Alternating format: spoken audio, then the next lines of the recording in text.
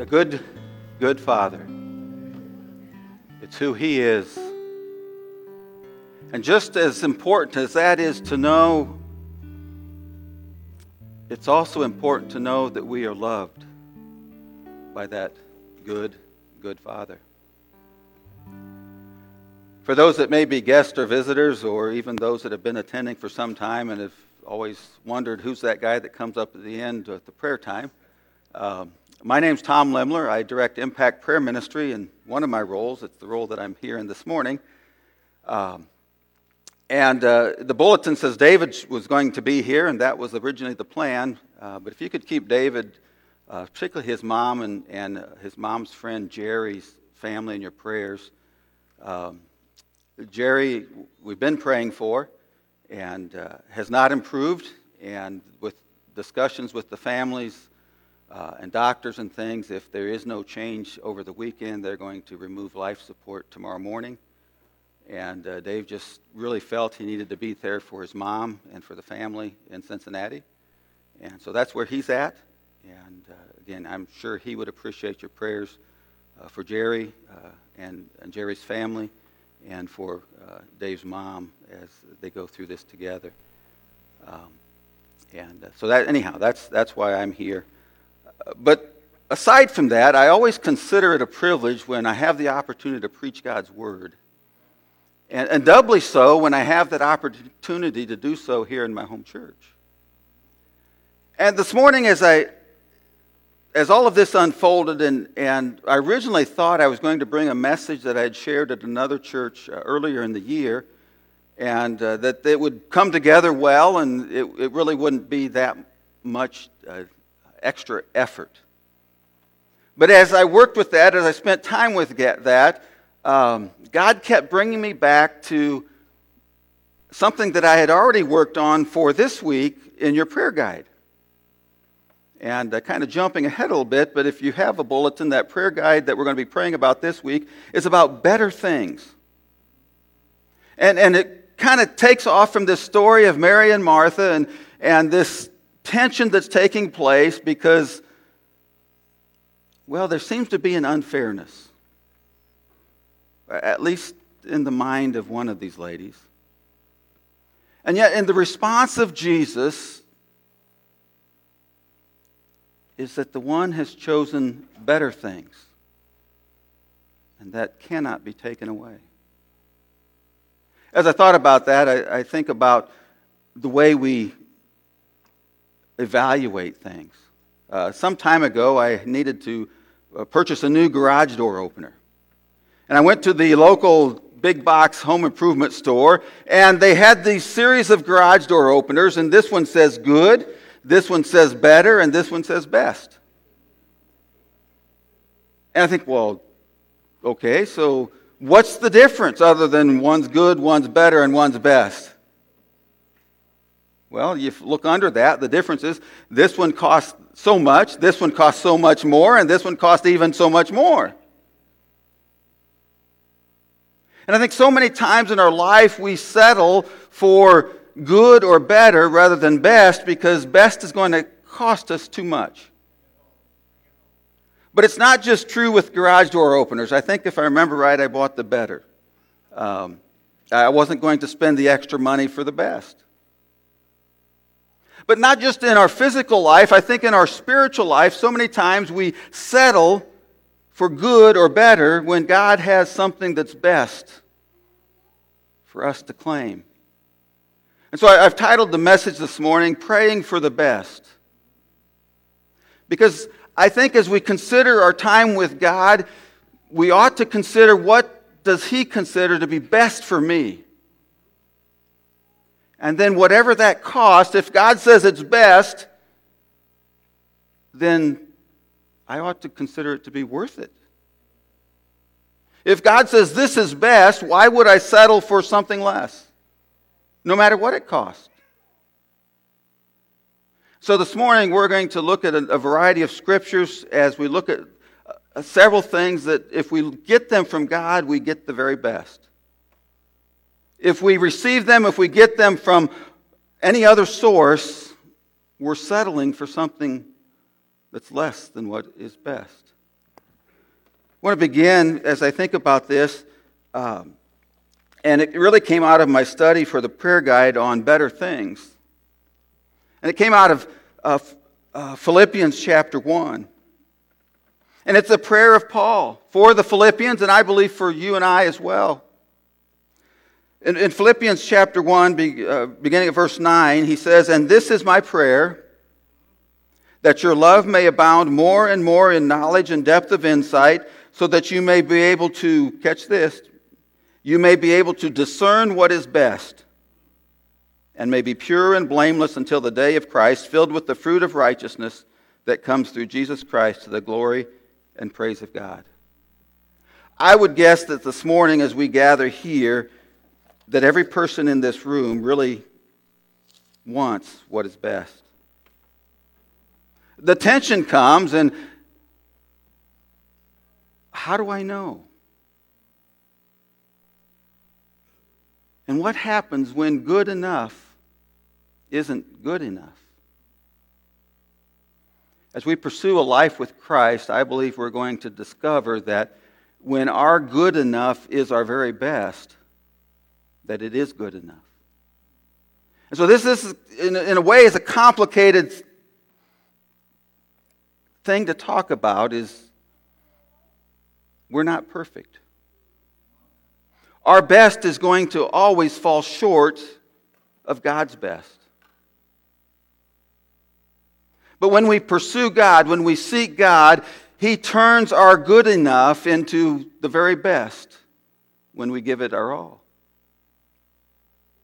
So this morning we're going to use that word best. If you're familiar with my preaching, that's typically how I do it. One of these words is the outline. And the word best is going to give us 4 things that if we seek from God will be the very best that we can have. The first one of those things is when we seek God, we receive the best benefits. In this passage I just read, he says that out of this seeking God, we may be able to discern what is best and may be pure and blameless. I think what better benefits can there be in our life than to have discernment and to have purity? God says that His Word is designed to benefit you and I.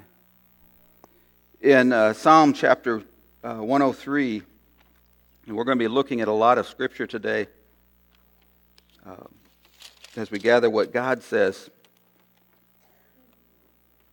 The verses 2 through 5, the psalmist David writes, and he says, "Praise the Lord, O my soul, and forget not all His benefits."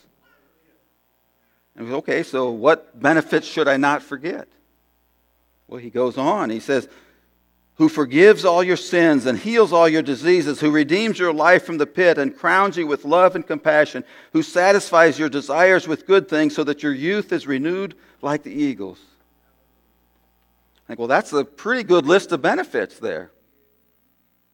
And if we seek God with all our heart, soul, mind, and strength, He says, "I will give you the very best benefits." I can't think of a better benefit that we receive from Christ than that opening one in this psalm that says He forgives our sin. You see, it's that benefit of forgiveness of sin that leads us into a life that lasts for eternity with Jesus Christ. There are many things in this world and in our culture, we use this term benefit, and there was a time where a benefit was kind of something extra. And we used it in the corporate and work world as something that a company would give in addition to what you had earned. We've kind of moved to a place in our society where the benefits all become wrapped into this package that we think we earn. But in God's view, these benefits are things that are completely unearned. They're things that are given to us by His grace and His favor. We do not earn the forgiveness of our sin. We do not earn the healing of our soul. We do not earn peace with God. You see, these very best benefits are benefits that God has graciously showered upon us as His children because of His love for us. Over in Romans chapter 6,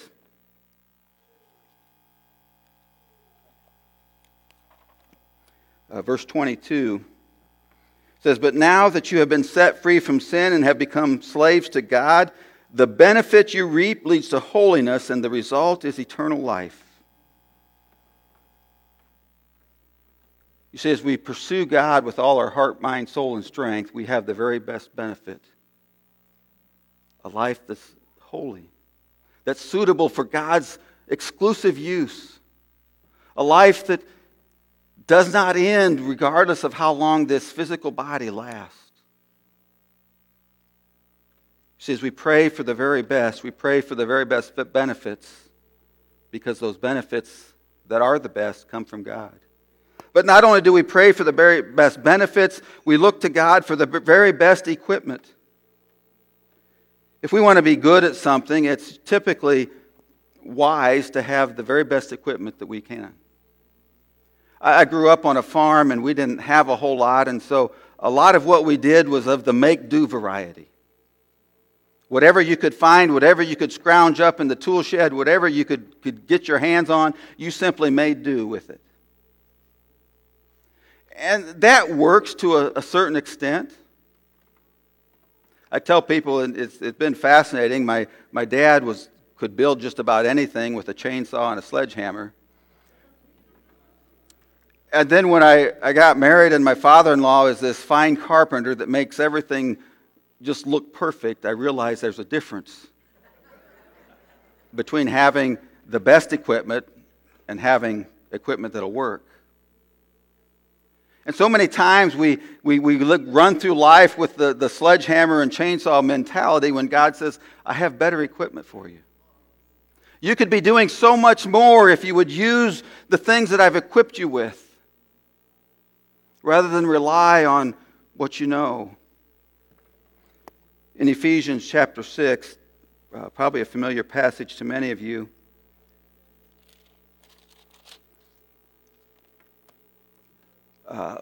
in verses 10 through 13, it's the introduction to the whole armor of God passage and teaching. But Paul writes, and he says, finally be strong in the Lord and in His mighty power. Put on the full armor of God so that you can take your stand against the devil's schemes. For our struggle is not against flesh and blood, but against the rulers, against authorities, against the powers of this dark world, and against the spiritual forces of evil in the heavenly realms. Therefore, put on the full armor of God so that when the day of evil comes, you may be able to stand your ground, and after you have done everything, to stand. You see, in the passage I read earlier in Philippians, this idea of praying for our best. God says, I'll give you the very best equipment. At the very heart of that best equipment is this practice of prayer that He's put in our life. This ability to communicate with Him and to spend time with Him in His Word and listen to His Spirit as He speaks. And as you go through this armor of God, there's many pieces that protect us. But at the beginning of this teaching and at the end of it, he emphasizes the need to be spending time in prayer. You see, the very best equipment that we can have to fight the spiritual battle that we're in is that relationship with God. And we grow in that relationship with God when we spend time with Him in prayer. And as we spend time with Him in His Word. 2 Timothy 3:16 and 17 talks a little bit about that.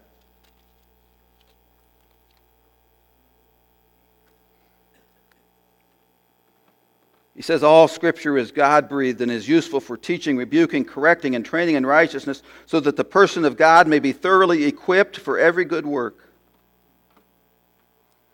If you want to live your spiritual life with the very best equipment, God says spend time with Him in His Word. He says it's all useful, it's all productive, it's all things that are applicable to what we go through on a day-to-day basis. You know, as we seek the very best, we seek the very best benefits, and God provides them. We seek the very best equipment to live life as we ought to, and God says, I've provided that for you also. But we also seek the very best strategy. How in the world do we go about doing the things that God wants us to do? You see, so many times, again, back to growing up on the farm, I could figure out just about anything if I spent enough time at it. But the results sometimes took longer, or they weren't as productive as what they could have been. And there were things that I would just spend hours and hours trying to figure out and finally get to where I could do it somewhat well. And then someone would come along and instruct me on the secrets. Somebody that with experience, somebody that had been doing it their whole life. And I would realize that what took me hours I could have had done in 10 minutes if I had just had a better strategy. And so many times we struggle with representing Jesus well because we're so caught up in not knowing how to do it. As I think about that in the passage in Philippians I started with, he talks about that strategy of love. How do we figure out what's best? Well, he says we do this through a perfect love that comes from God, that abounds in knowledge and truth. In Isaiah chapter 55, verses 8 and 9, God says, "For my thoughts are not your thoughts, neither are your ways my ways, declares the Lord. As the heavens are higher than the earth, so are my ways higher than your ways, and my thoughts than your thoughts." As I read that, and as I constantly remind myself of that over the years, it's a reminder that if I want the very best strategy, it has to be something that comes from God rather than from me. I know a lot of, I think, very wise people. And people that are filled with ideas and plans and ways to make them happen. But I also know some very wise people that have struggled mightily over the years trying to make their plans happen when it hasn't been God's plans.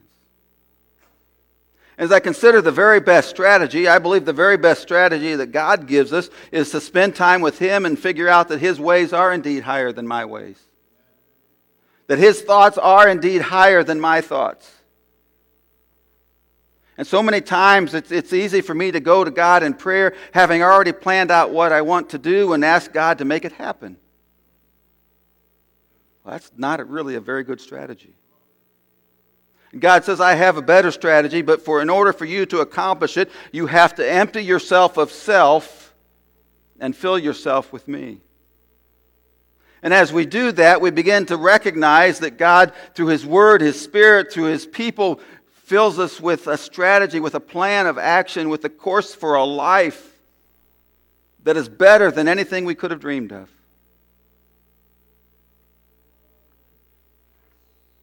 I look back over my life and the lives of so many people I know, and I think many of you would say the same thing. I never thought I would be here doing what I'm doing. But I allowed God to equip me, to benefit me, to use me in ways however He wanted. And you see, when we step back and say, God, I'm yours completely, then that opens us up to do whatever He calls us to do. And it's in that strategy, it's in the strategy of being fully committed and surrendered to God that He begins to work through our life and to transform the people around us through His Spirit. You see, we're limited. I'm limited, at least, in what I can accomplish. I'm not really able to convince people of a whole lot. But when I empty my thoughts and my ideas and say, God, you're in charge, His Word and His Spirit are able to convict and change lives. And He uses people like you and me to do that. Also in Psalm 119, verse 1, it says, Blessed are those whose ways are blameless, who walk according to the law of the Lord. As we consider this very best strategy for life, we look to God's ways, but we also look to live a blameless life. It's interesting as you read that and you recognize that none of us are perfect. And he doesn't say here to lead a perfect life. He talks about leading a life without blame. And so many times as we look to God, we somehow compare Him to our world system. In our world system, if we do something wrong, it seems like for the rest of our life, somebody's going to blame us. It doesn't matter what we do to make up for it. It doesn't matter how much we apologize. It doesn't seem to matter how we try to overcome that. There seems like somebody always shows up out of the woodwork and says, you're the guy that did that. But that's not the way God works. God says when we come to Him, when we confess our sins, when we have our sins washed away by the blood of Jesus Christ, He says He removes those sins from us and from Him as far as the east is from the west. See, the way to live a blameless life, the way to have this best strategy is to have God, through His Son Jesus, cleanse us completely. And it's living that cleansed life that leads us to the best strategy that we could have. And it's that strategy of love. In the very popular, quote, love chapter in Corinthians begins with the line that says, "And now let me teach you the most excellent way." You want to know the best strategy, the best way? God says the best way is love. And we find that love. We know what love is because of His Son, Jesus Christ. So not only as we seek the best, as we pray for the best, we seek the best benefits from God, we seek the best equipment from God, we seek the best strategy from God, but we also seek the best testimony from God. Back in that Philippians passage, it ends with that idea that all of this is in order to bring glory and praise to God. You see, when we seek the best from God and we live our best for God, we find that He gives us the very best testimony. And it really doesn't matter what your background is, what it has been, what it will be. Your testimony is your testimony.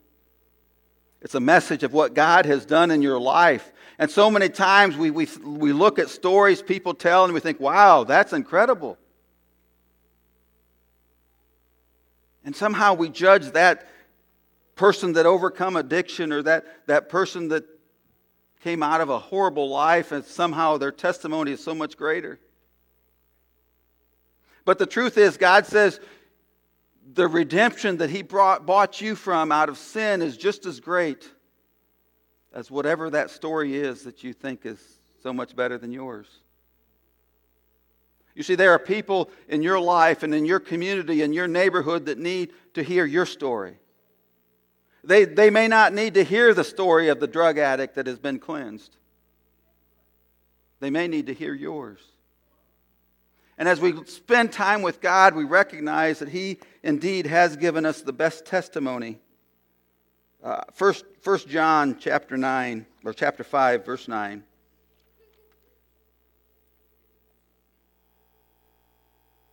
John writes and he says, "We accept man's testimony, but God's testimony is even greater, because it is the testimony of God, which He has given about His Son.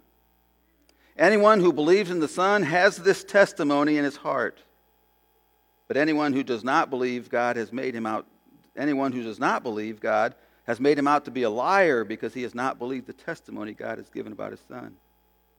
And this is the testimony. God has given us eternal life, and this life is in His Son. He who has the Son has life, but he who does not have the Son of God does not have life." You see, as we consider praying for the very best, we recognize that God indeed has given us the very best testimony. In this world that desperately needs hope, there is no greater hope than to know that we can live with God eternally. That no matter what happens, it's only temporary here on earth. And God says each one that has been called into Christ has that very best testimony as a part of your life. It doesn't have to rely on someone else. It doesn't have to rely on the preacher. It doesn't have to rely on the elders. It doesn't have to rely on whoever. As you pray for the best, God says, I've already given you the best. I've redeemed you. I've bought you back out of sin. Also in John chapter 4, we looked at this a few weeks ago, the story of the woman at the well. But the very end of that story, verses 39 through 42, verse 39 has just always just motivated me to be one that shares that story, that testimony, the very best that God has given me. Because it says, many of the Samaritans from that town believed in Jesus because of the woman's testimony. He told me everything I ever did. And so when the Samaritans came to him, they urged him to stay with them, and he stayed 2 days. And because of his words, many more became believers. And so they said to the woman, we no longer believe just because of what you said. Now we have heard for ourselves, and we know that this man really is the Savior of the world. As I think about praying for the best and praying for the best testimony, I think it's an important question to ask, what does my testimony say about Jesus? Who believes in Jesus because of what they've seen or heard from me? You see, having the very best testimony only becomes the very best testimony if we share it. We can have God do incredible things in our life. He can transform us. He can change us. He can make us a new creation in Christ. But if nobody knows it, it really isn't a testimony. As God calls us to be His child, His disciple, a follower of Jesus, He says, you can pray for the best, but I've already given you the best. And that's my Son. This morning, as we consider praying for the best in your life, a few questions I want to ask. When you consider the best benefits that come from God, what benefits do you settle for instead of seeking the very best? What benefits do you clamor after when God says He has the best? Are there things in your life that, if you were to be honest with yourself, that you consider more desirable than what God has to offer? Well, I know we're sitting here this morning in a church and you'd say, of course not. Look at your calendar. Look at your bank statement.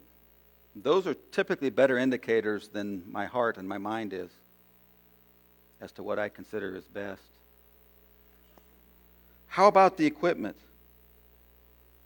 Are you relying on your own ability, your own strength to overcome temptation?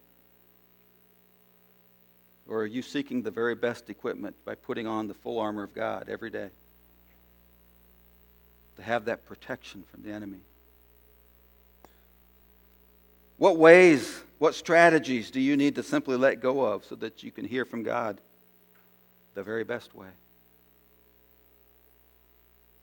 You know, sometimes when you surrender your plans, God comes back and multiplies those plans so many times that you begin, at least I begin to kick myself wondering, why didn't I surrender sooner? And finally, are you living fully surrendered to Jesus so that your testimony can be shared with the people around you? If not, this morning's a great time. You can choose to follow Jesus fully. You can choose to be immersed into Christ, to have your sins forgiven and washed away, to walk with Jesus and be a living testimony that the world needs to see. Many that are here this morning are already immersed believers in Christ. You already are living that life with Christ. So I'm not sure what decision that he's calling you to make, but I say this often. Every time the Word of God is preached, I believe he's calling every person that hears it to decide something. And maybe this morning he's calling you to decide to do something different about the benefit that he's put in your life. Maybe he's calling you to do something different about the equipment that he's provided for your protection. Perhaps he's calling you to do something different about the strategy that he wants you to do, to use, to live. But I really believe that whatever he's calling you to do in those three areas, that he calls each and every one of us daily to do the very best in sharing our testimony. Not just with our words, but with our life. You see, a testimony is only as believable as the person sharing it. There are people that could give me advice about finances that I would never listen to because I've seen how they handled their finances. I would think, well, that's crazy. If somebody comes to me for advice on healthy eating, I can give it to them, but they'd be kind of foolish to take it. I don't eat healthy. I don't really know a whole lot about it. But the testimony that we give about Jesus working in our life ought to be accurate and believable because he is working in our life. Whatever decision that God is calling you to make today, I pray that you make it and that you live life differently because of his word. If it's a decision that needs to be made publicly, you can do that in this, as we sing. But for many, it'll be a decision that God is just calling you to do, not just now, but more importantly, he's calling you to do tomorrow morning, and then the next morning, and the morning after that.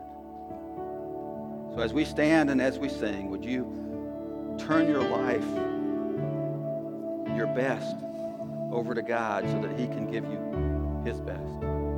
Let's pray. Father, thank you that you are a God that hears us and has not only wants the best for us, but has given us your best in Jesus.